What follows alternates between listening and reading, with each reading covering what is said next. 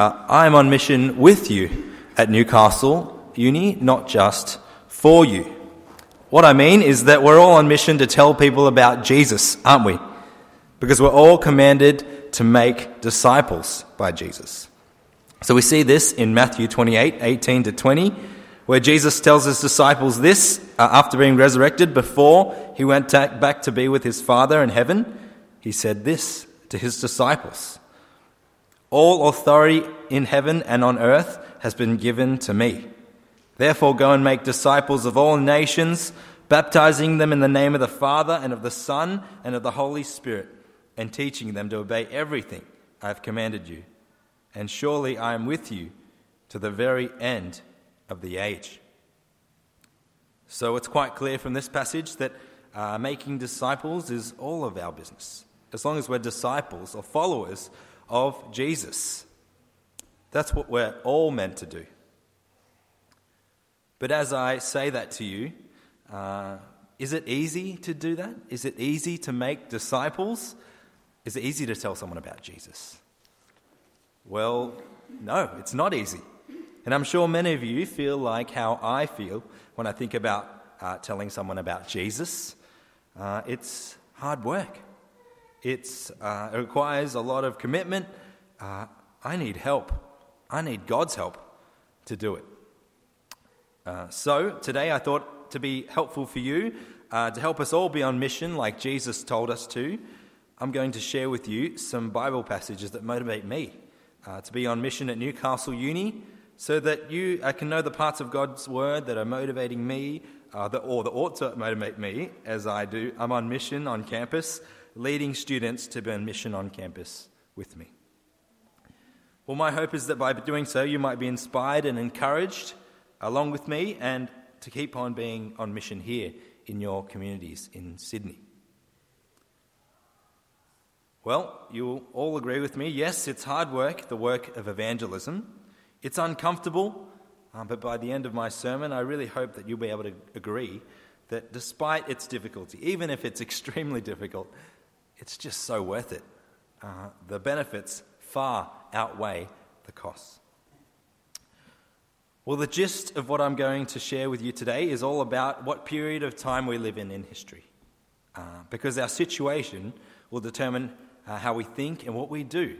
Kind of like what we're in at the moment. We're in a pandemic, so we will react in a particular way. We won't just keep on doing the things that we usually do. So, let me tell you a story about a situation where maybe it was right to be relaxed.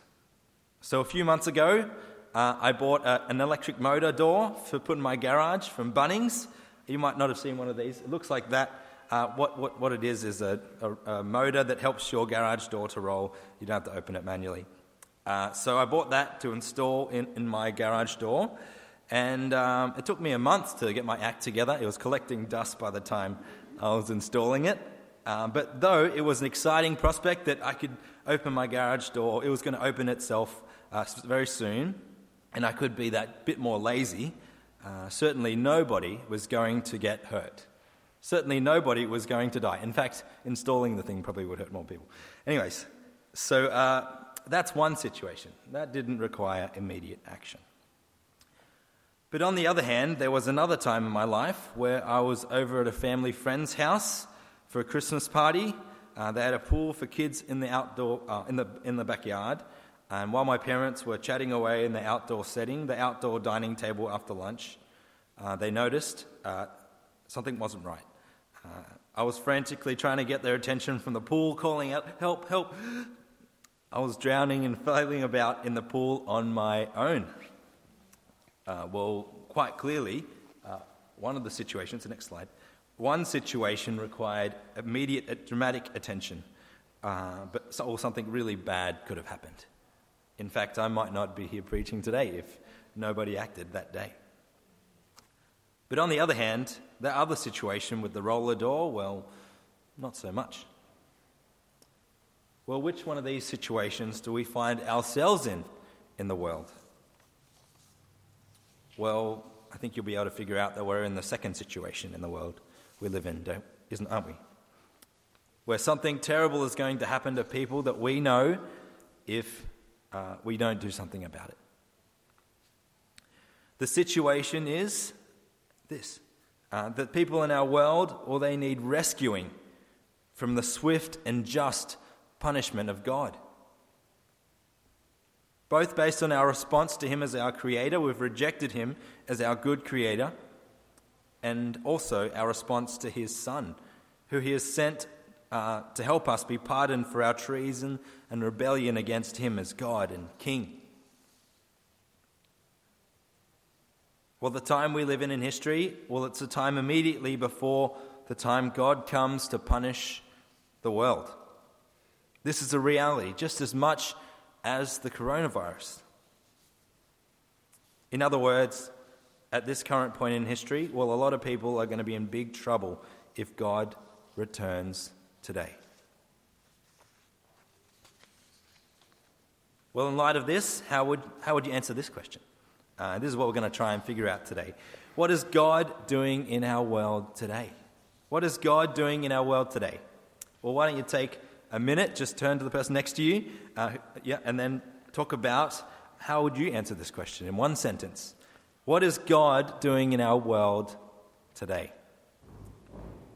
Okay, so have a chat. I'm going to ask you in a minute. Reigning and ruling. What? Reigning and ruling. Yes. I bet I say that by faith. Sustaining it. Because it is common grace. Yeah. And I guess he's withholding judgment. As much as we see the glimpse of it.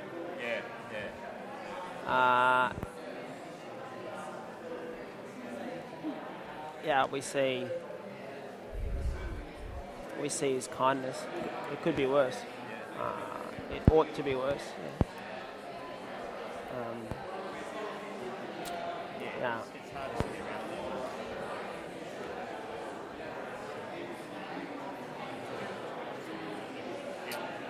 Sorry to break up your discussion, but let's pull it together now.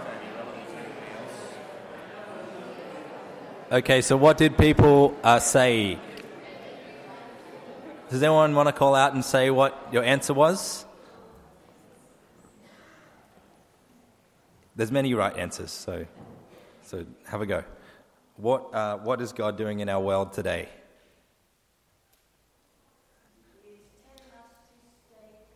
He's telling us to stay calm. Stay calm. I like that. Okay, good. Okay, any other? Yep. The coronavirus is certainly making a lot of people think of it. Yeah. Compared to the amount of actual impact it's made on Sure. Yeah, okay. Any other... How would you answer that question even more generally? What is God doing in our world today? He's working in the world to redeem, to find those that he's chosen. Oh, wow, yeah. Yeah. Excellent. Yep. Any last comments before we proceed? I heard heaps of good responses. Where have they all gone? So what is God doing in our world today? What was that? Jesse, go on.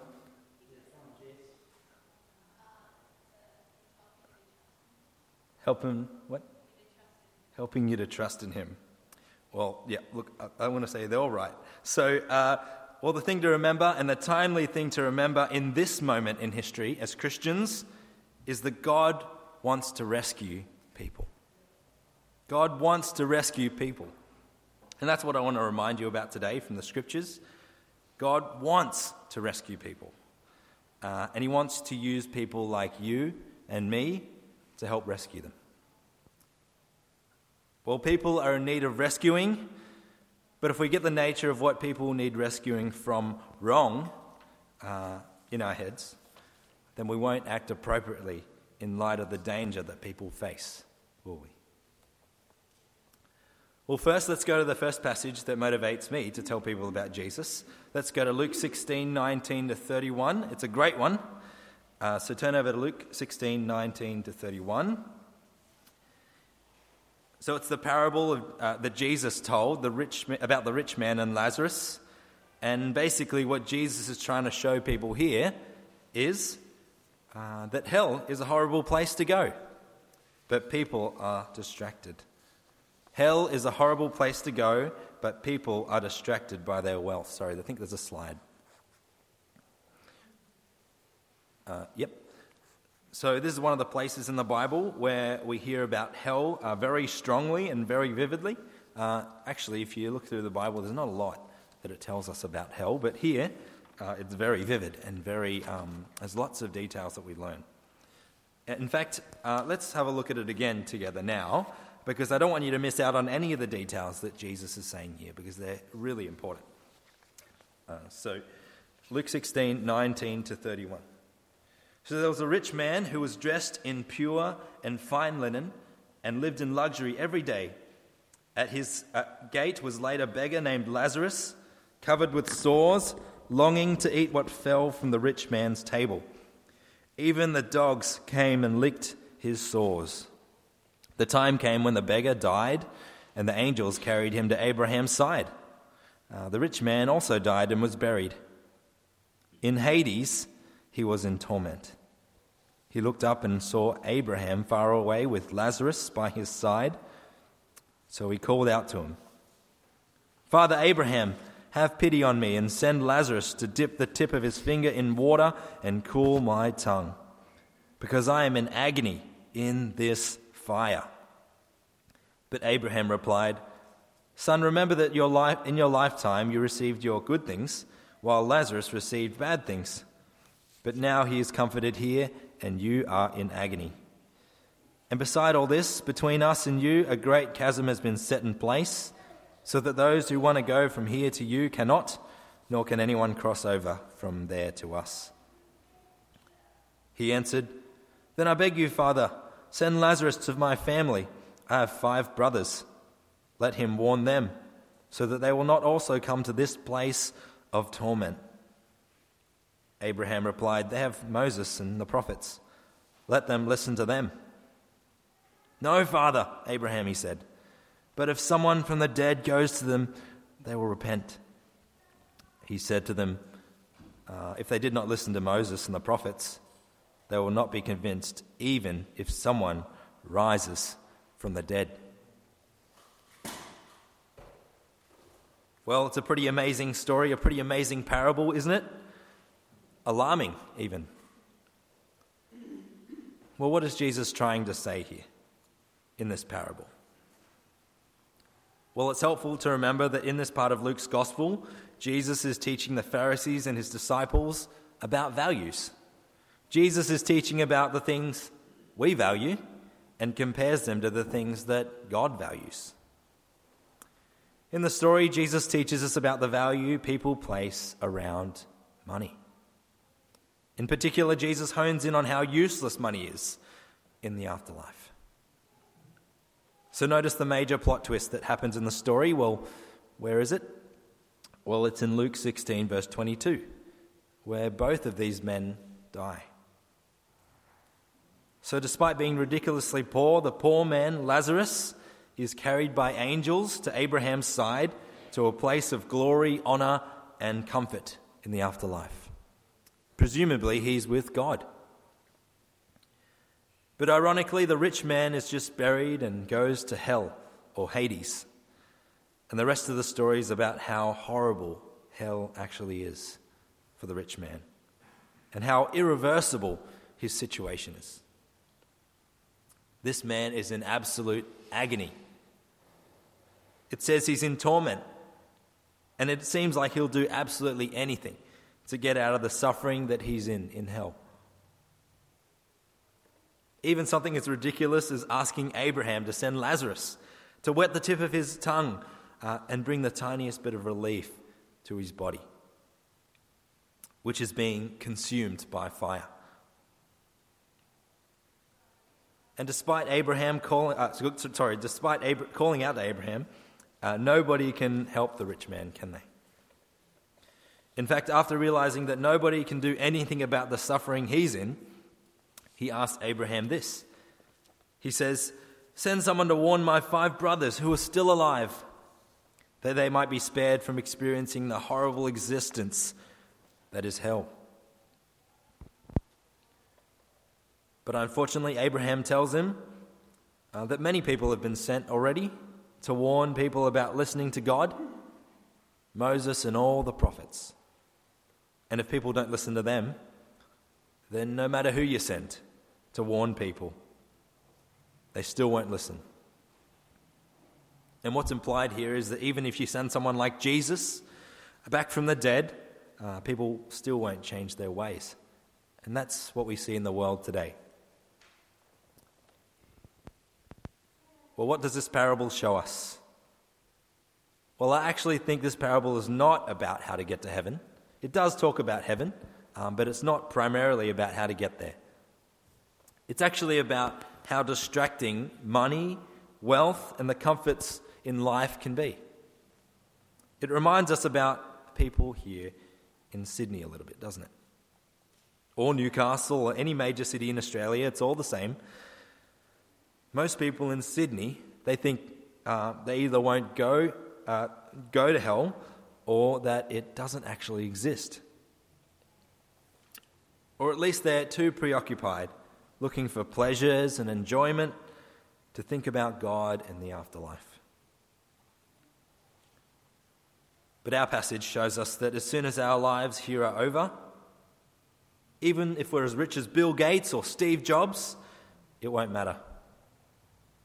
If we're distracted by wealth and money and comfort, people will end up in a very horrible place.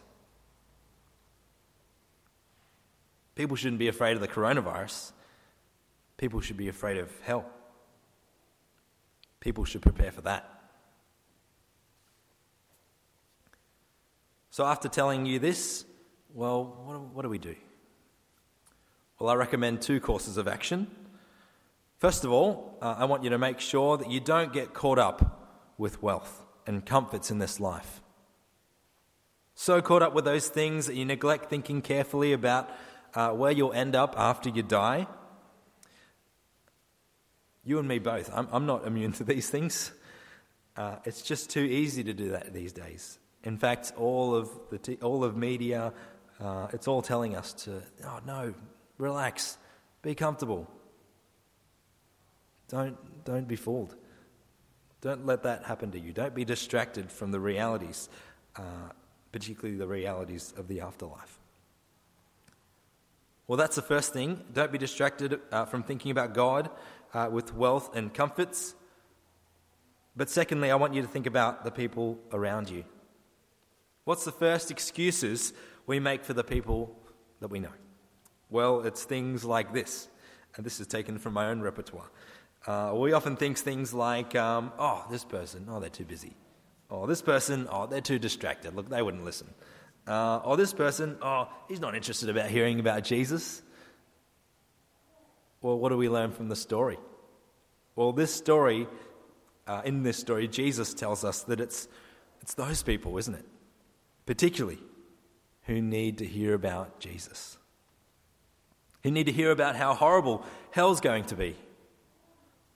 Because while they might not care about it too much now, as soon as they die, they're going to hate the fact that they're in hell and suffering. Don't let people go through that.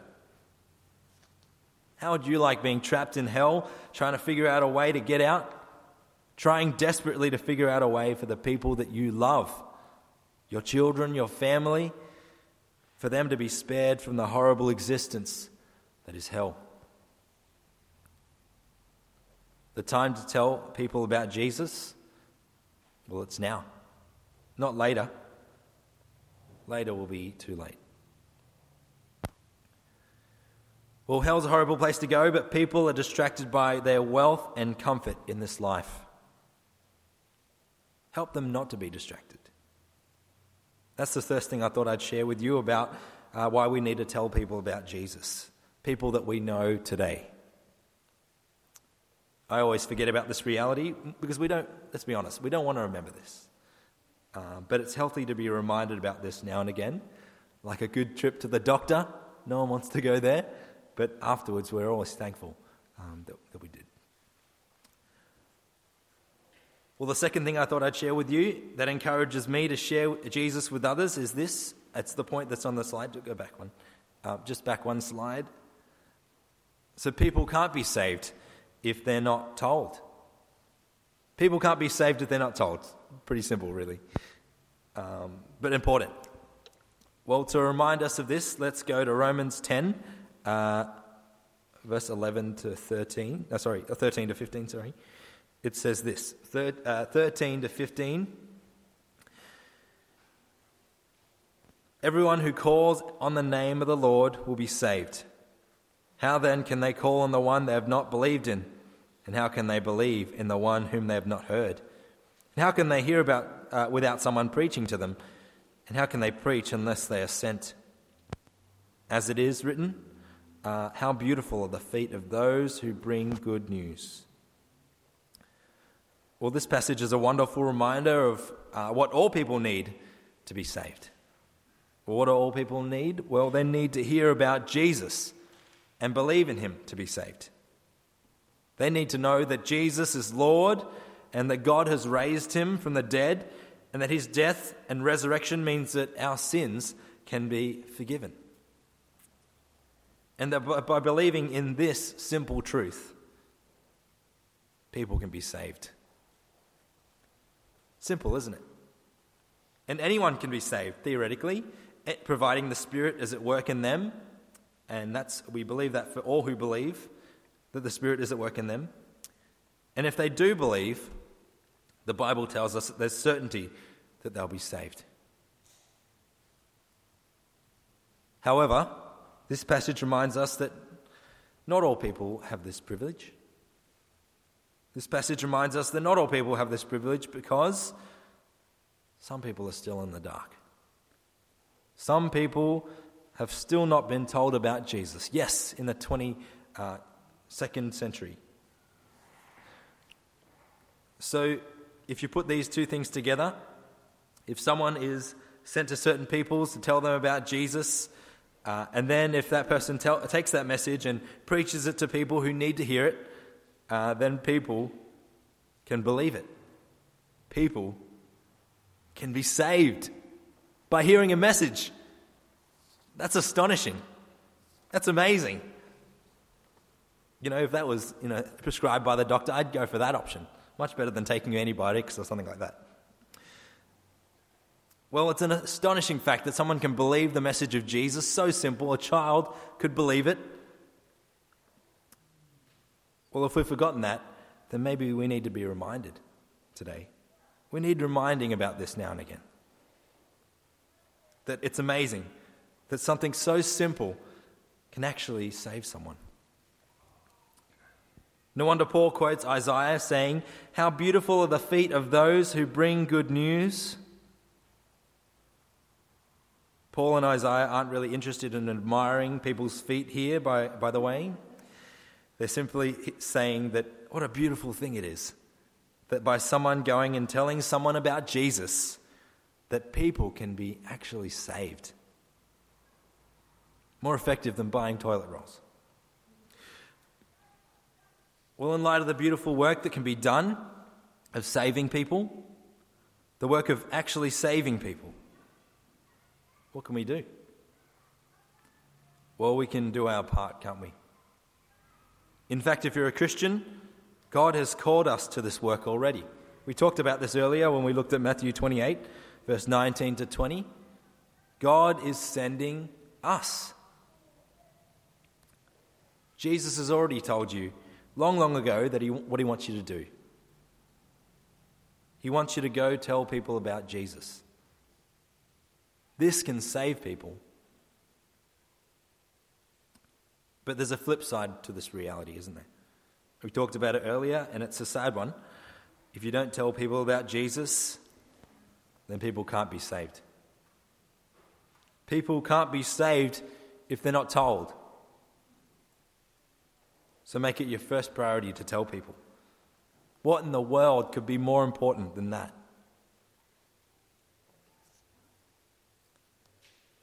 So now on to the last passage I wanted to share with you today. And it's about why we should want to tell people about Jesus. What's the premise? What's behind it all? Well, it's important to tell others about Jesus because God wants to save people. I think it's one slide back. God wants to save people. He wants to. So to show you this, I'll take you to Ephesians 1, 3-5. Ephesians 1, 3-5 says this. Praise be to the God and Father of our Lord Jesus Christ, who has blessed us in the heavenly realms with every spiritual blessing in Christ, for he chose us in him before the creation of the world to be holy and blameless in his sight. In love, he predestined us for adoption to sonship through Jesus Christ in accordance with his pleasure and will. So this is one of my favorites because it was instrumental in me becoming a Christian. And in fact, I read a different version. I read New Living Translation, and it put it in these words. Verse 5. God decided in advance to adopt us into his family, his own family, by bringing us to himself through Jesus Christ. This is what he wanted to do, and it gave him great pleasure. He wanted to do it. How great is that? Well, why did God save us? Because he wanted to. He wanted to choose us before the creation of the world, before we had done anything, good or bad, to love us and to make us holy and blameless, to forgive our sins completely, no matter what they are, by sending Jesus to die for them and adopt us as his very own children. He wanted to adopt us into his own family, though we don't deserve it. It was a little bit like this. It was a bit like a young couple, they decided to have a child. And when people decide to have a child, do people think, I'll see if this child is obedient or is good looking or is smart, and then I'll decide whether I love it or not. Well, no, I certainly hope not anyways. When a couple decide to have a child, they choose to love him or her, no matter what they're like when they come out, sometimes despite the fact, before the child has done anything good or bad. Just like that, God chose to love us, to forgive us our sins and adopt us as his own children. Well, God just doesn't feel this way about you and me. God feels this way about everyone. He wants to save everyone.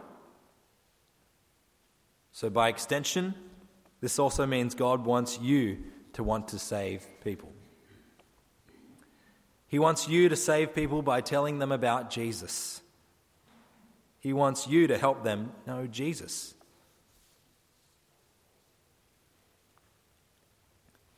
Well, today I wanted to share some of these things with you to help you be motivated to keep telling people about Jesus. Because without a continual supply of things, reasons for why we should do it, well, we wouldn't do it, would we? Well, what are some of those reasons that we should share Jesus with others? Well, firstly, we need to remember that hell is a horrible place to go. It's a reality. But people are distracted by their wealth and comfort in this life. In fact, people either think they won't go there or that it doesn't exist. Well, it's a big problem because it does exist. It is real, and people are going there. Well, secondly, we need to remember people can't be saved if they're not told about Jesus. People can't be saved if they're not told about Jesus. You might have heard stories about people in the Middle East that had visions of Jesus, and that's great. I mean, praise God.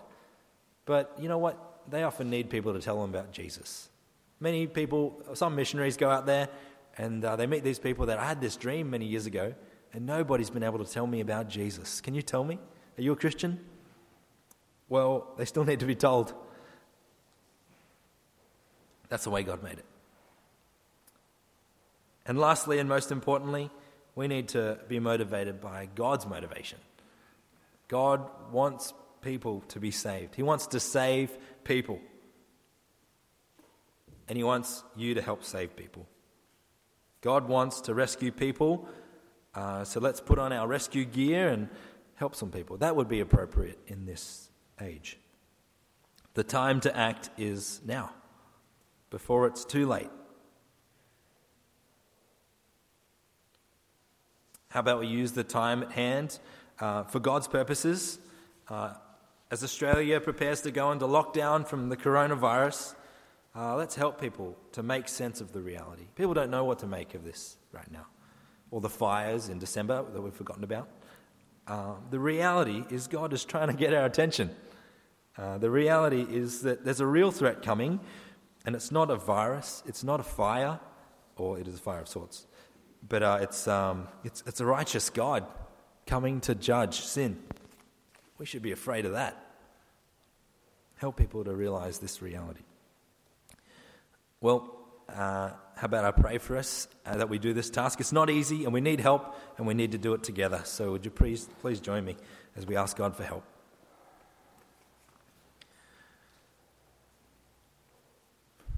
Dear God, we just thank you so much for your grace. That we don't deserve helping, but you've helped us, and you wanted to help us before the creation of the world. And Lord, I pray that as we go about our daily lives, we would not forget about these realities, so the kingdom, your kingdom is coming. And I pray that you would help us to prepare, to love our neighbour by sharing the message of Jesus with them, because we wouldn't like to end up on the other side. So Lord, I pray that you would give us strength, give us wisdom, give us confidence, just help us to share this message, this simple message that can save. We praise you, Lord, for your grace. In Jesus' name we pray. Amen. Amen.